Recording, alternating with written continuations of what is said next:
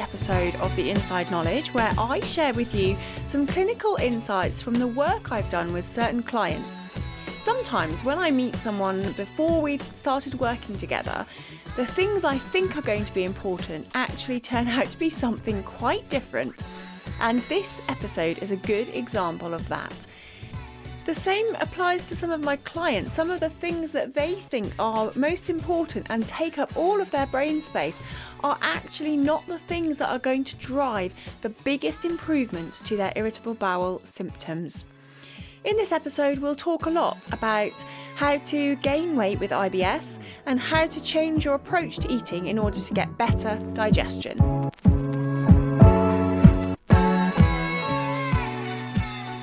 Welcome to the case study episode. These are always quite popular when I look at my analytics. I think you really enjoy seeing some of the things that I do with individual clients and some of the ways that it hasn't worked as well, because I like to be really honest about what I've tried and what people have enjoyed and what people are not prepared to do as well.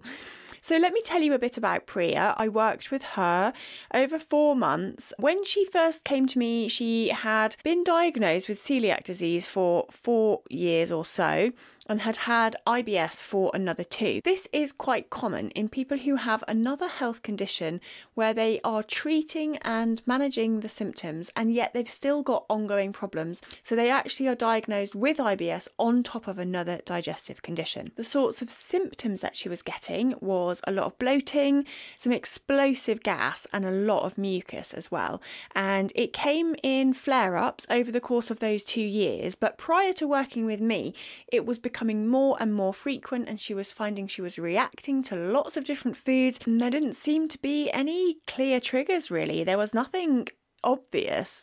So she was looking for somebody to give her some structure and help her find a way out of this very confusing food landscape. She was managing her celiac disease very well. She was super careful in terms of not having any gluten in the house. She was very cautious around eating with other people or eating out. And so there was no thought that she was being contaminated with gluten. It was really well managed condition and she was very educated about it. So that was great because it sort of ruled out that potential. Sometimes people who have been recently diagnosed with celiac disease, and I've also worked with people who haven't been taking it as seriously as they could be, and perhaps they're sharing butter with their husband or whatever, and there's crumbs in the house and just getting some level of gluten contamination, and it can lead to digestive symptoms. So that was great that she could really easily reassure me that that was not the issue and that was not her problem. She came to me really because she'd also worked with another nutritional therapist in the past, but they hadn't been able to give her any personalised advice. They'd just literally given her a lot of handouts that seemed very generic and they weren't helping her tailor it and helping her actually implement it, which was what she needed. She was a busy person. She just really needed some reassurance, some support, really. And so she was very pleased about the weekly calls that we had, the space to chat, to ask questions, just for really informal conversations about digestion and food. And she was really open to learning. Now, as I mentioned, her main problems was this like explosive gas and mucus.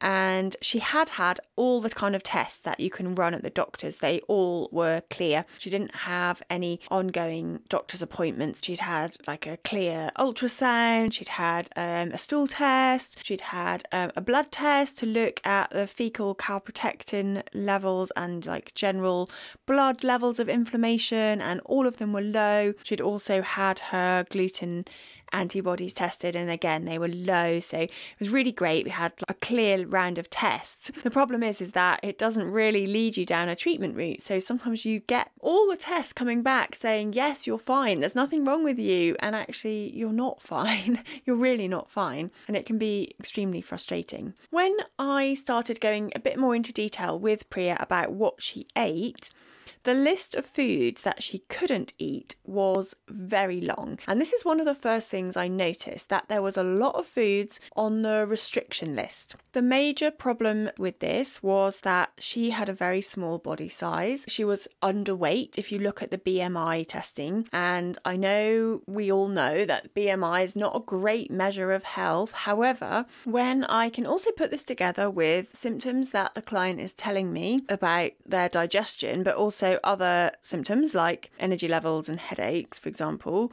and I can see their food diary, so I can see the kinds of foods they're eating, how often they're eating, etc. This does give me a picture of whether they're eating enough and they are underweight for their body size. In this case, I really strongly felt that she was not eating enough. In situations like this, I have to be, as a nutrition professional, I have to be really certain about the way people feel about eating.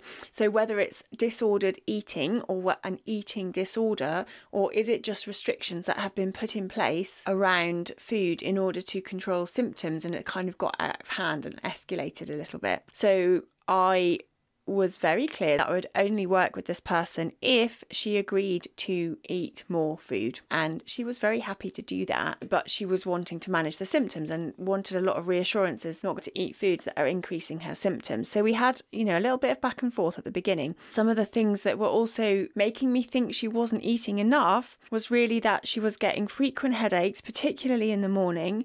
Her energy levels were quite low, but she also had a real tendency to push on through, try not to take breaks, like just keep on working, keep on going, despite feeling pretty ill with her stomach and with her headaches and energy levels. So let's get into what we actually did. I started off by, as I said, making sure she was eating enough and trying to stick to low FODMAP foods to begin with. She was already on a very restrictive diet and I didn't want to cut anything out of her diet. I wanted to increase it and make sure that she was eating more food but also more variety.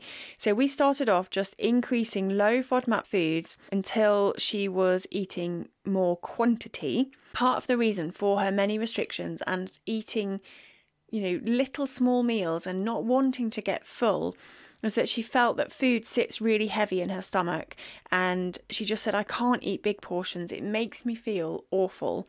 So we had to think about foods that were going to be easy to digest, but I also spent quite a bit of time with her working on how to chew your food, sitting upright, try to make a nice special meal of it rather than just eating small portions, totally scared of what you're eating and how it's going to be affecting you. That was quite a big thing at the beginning, just to make sure that she was eating more food and eating more often. We worked on a clear reintroduction plan, like picking some foods that she thought that she would want to eat and gradually bringing them back in. It was a slow process.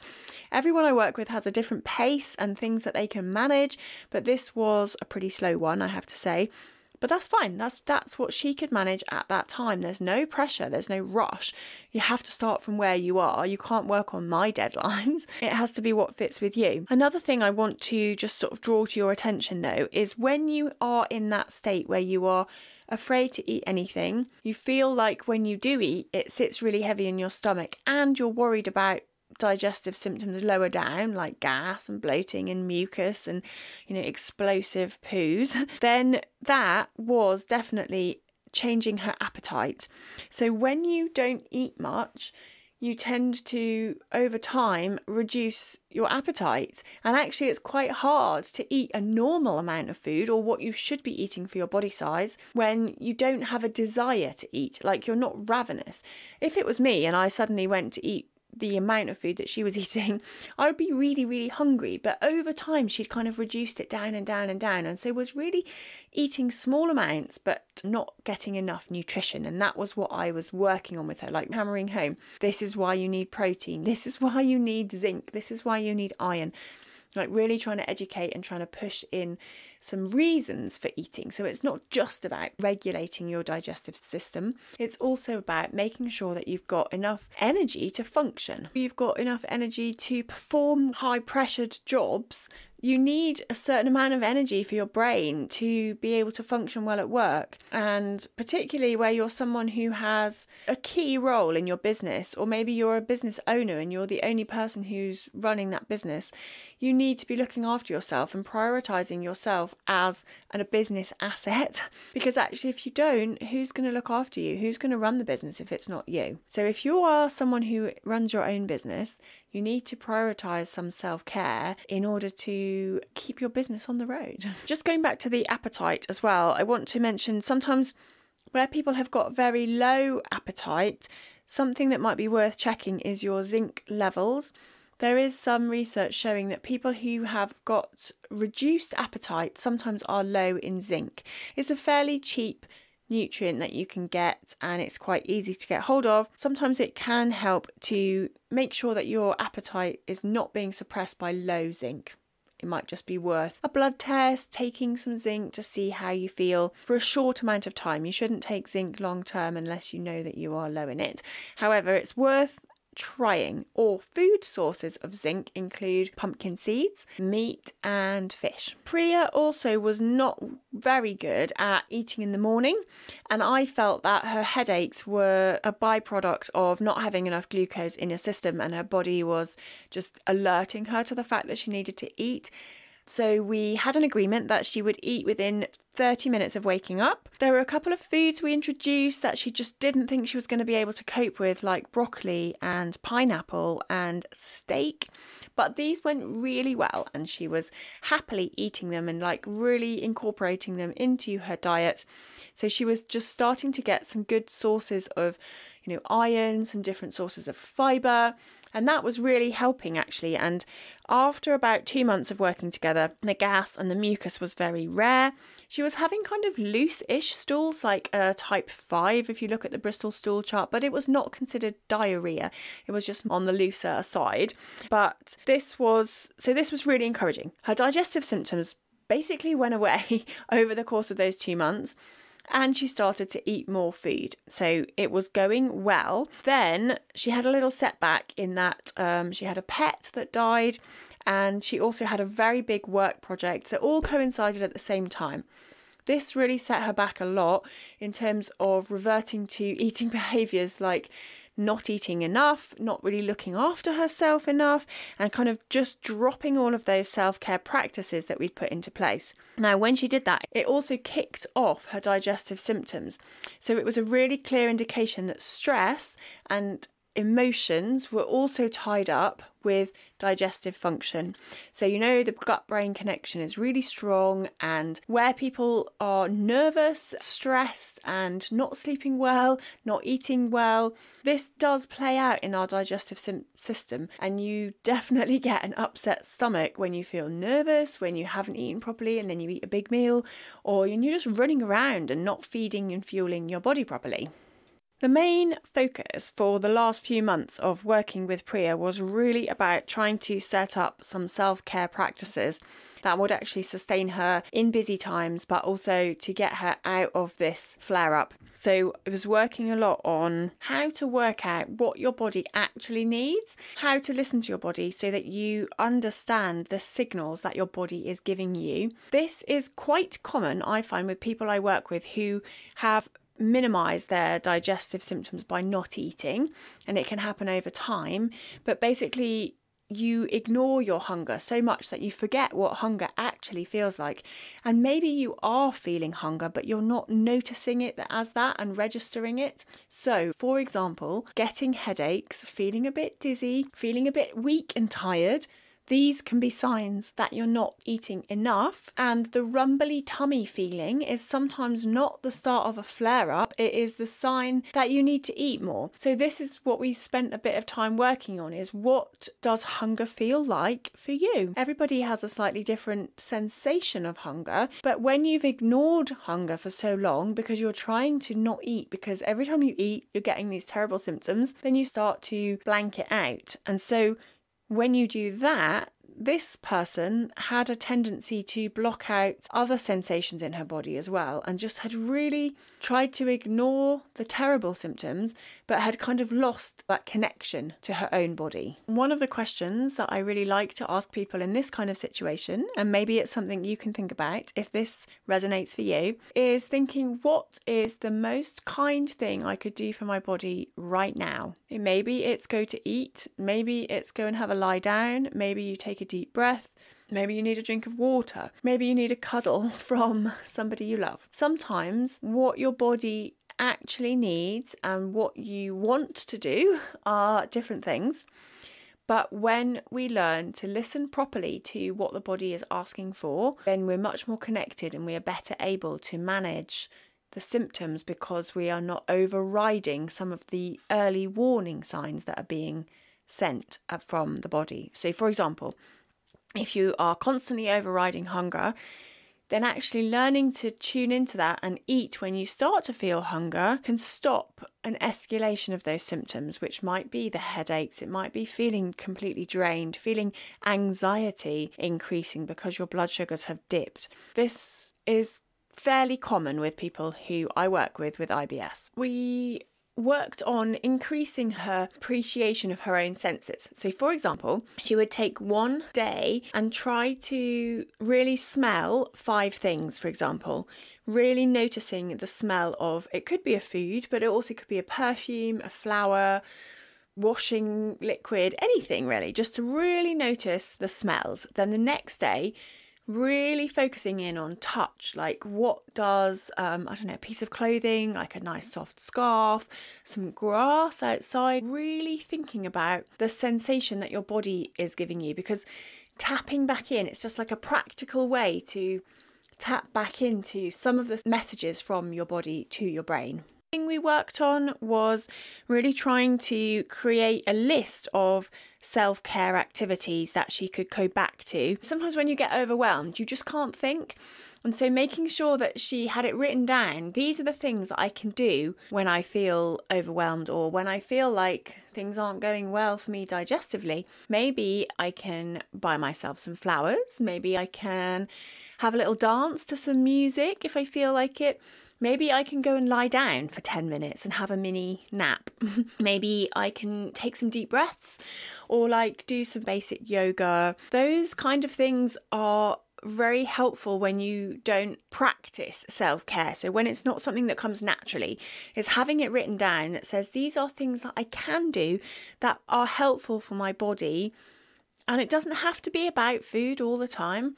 So yes, there were loads of things we talked about with her diet, like increasing her range, increasing her volume of food. And like I said, the digestive symptoms really did calm down. But a lot of my gut reset program is actually focused on helping you feel better in other aspects of your life, not just focusing on what you eat. It's also your relationship to your food, your relationship to your body. This was a little bit of a different case for me in that the digestive symptoms calmed down pretty quickly. And during the time together, we were working on really her relationship with her body and her relationship with her food and her diet, and it kind of went a bit broader than just the things I normally do. And I just thought that it might be useful for you to listen to that. If any of it resonates, maybe you can take something from this episode and apply it to your own life. By the end of our time working together, Priya said, yes, I got what I wanted out of this. It was targeted advice and I know how to carry on. Like, she still had a long way to go in terms of her relationship with her body, her relationship with food, and just general self-care. Like I was talking about, those kind of practices, making it something natural and normal to do. But she really knew what the steps were. And I think that's sometimes where you get a bit muddled. There's so many things you could be doing. You can read all the blogs, listen to all the podcasts about IBS. And everybody is telling you to do different things. And that's because they're probably all good things, but they don't all apply to you in your life right now. And having someone to help you work it through can be very transformative. So that is where I'm going to leave it for this week. If you want to work with me, you can reach out, just get in touch, and my email address is in the show notes and also on my website. And I'd love to hear from you if you are interested in finding out a bit more. You can also follow me on Instagram, where I post a lot of videos and other information about IBS, digestion and diet. That's it for this week. I will leave it there. Thanks for listening to The Inside Knowledge. Better digestion for everyone.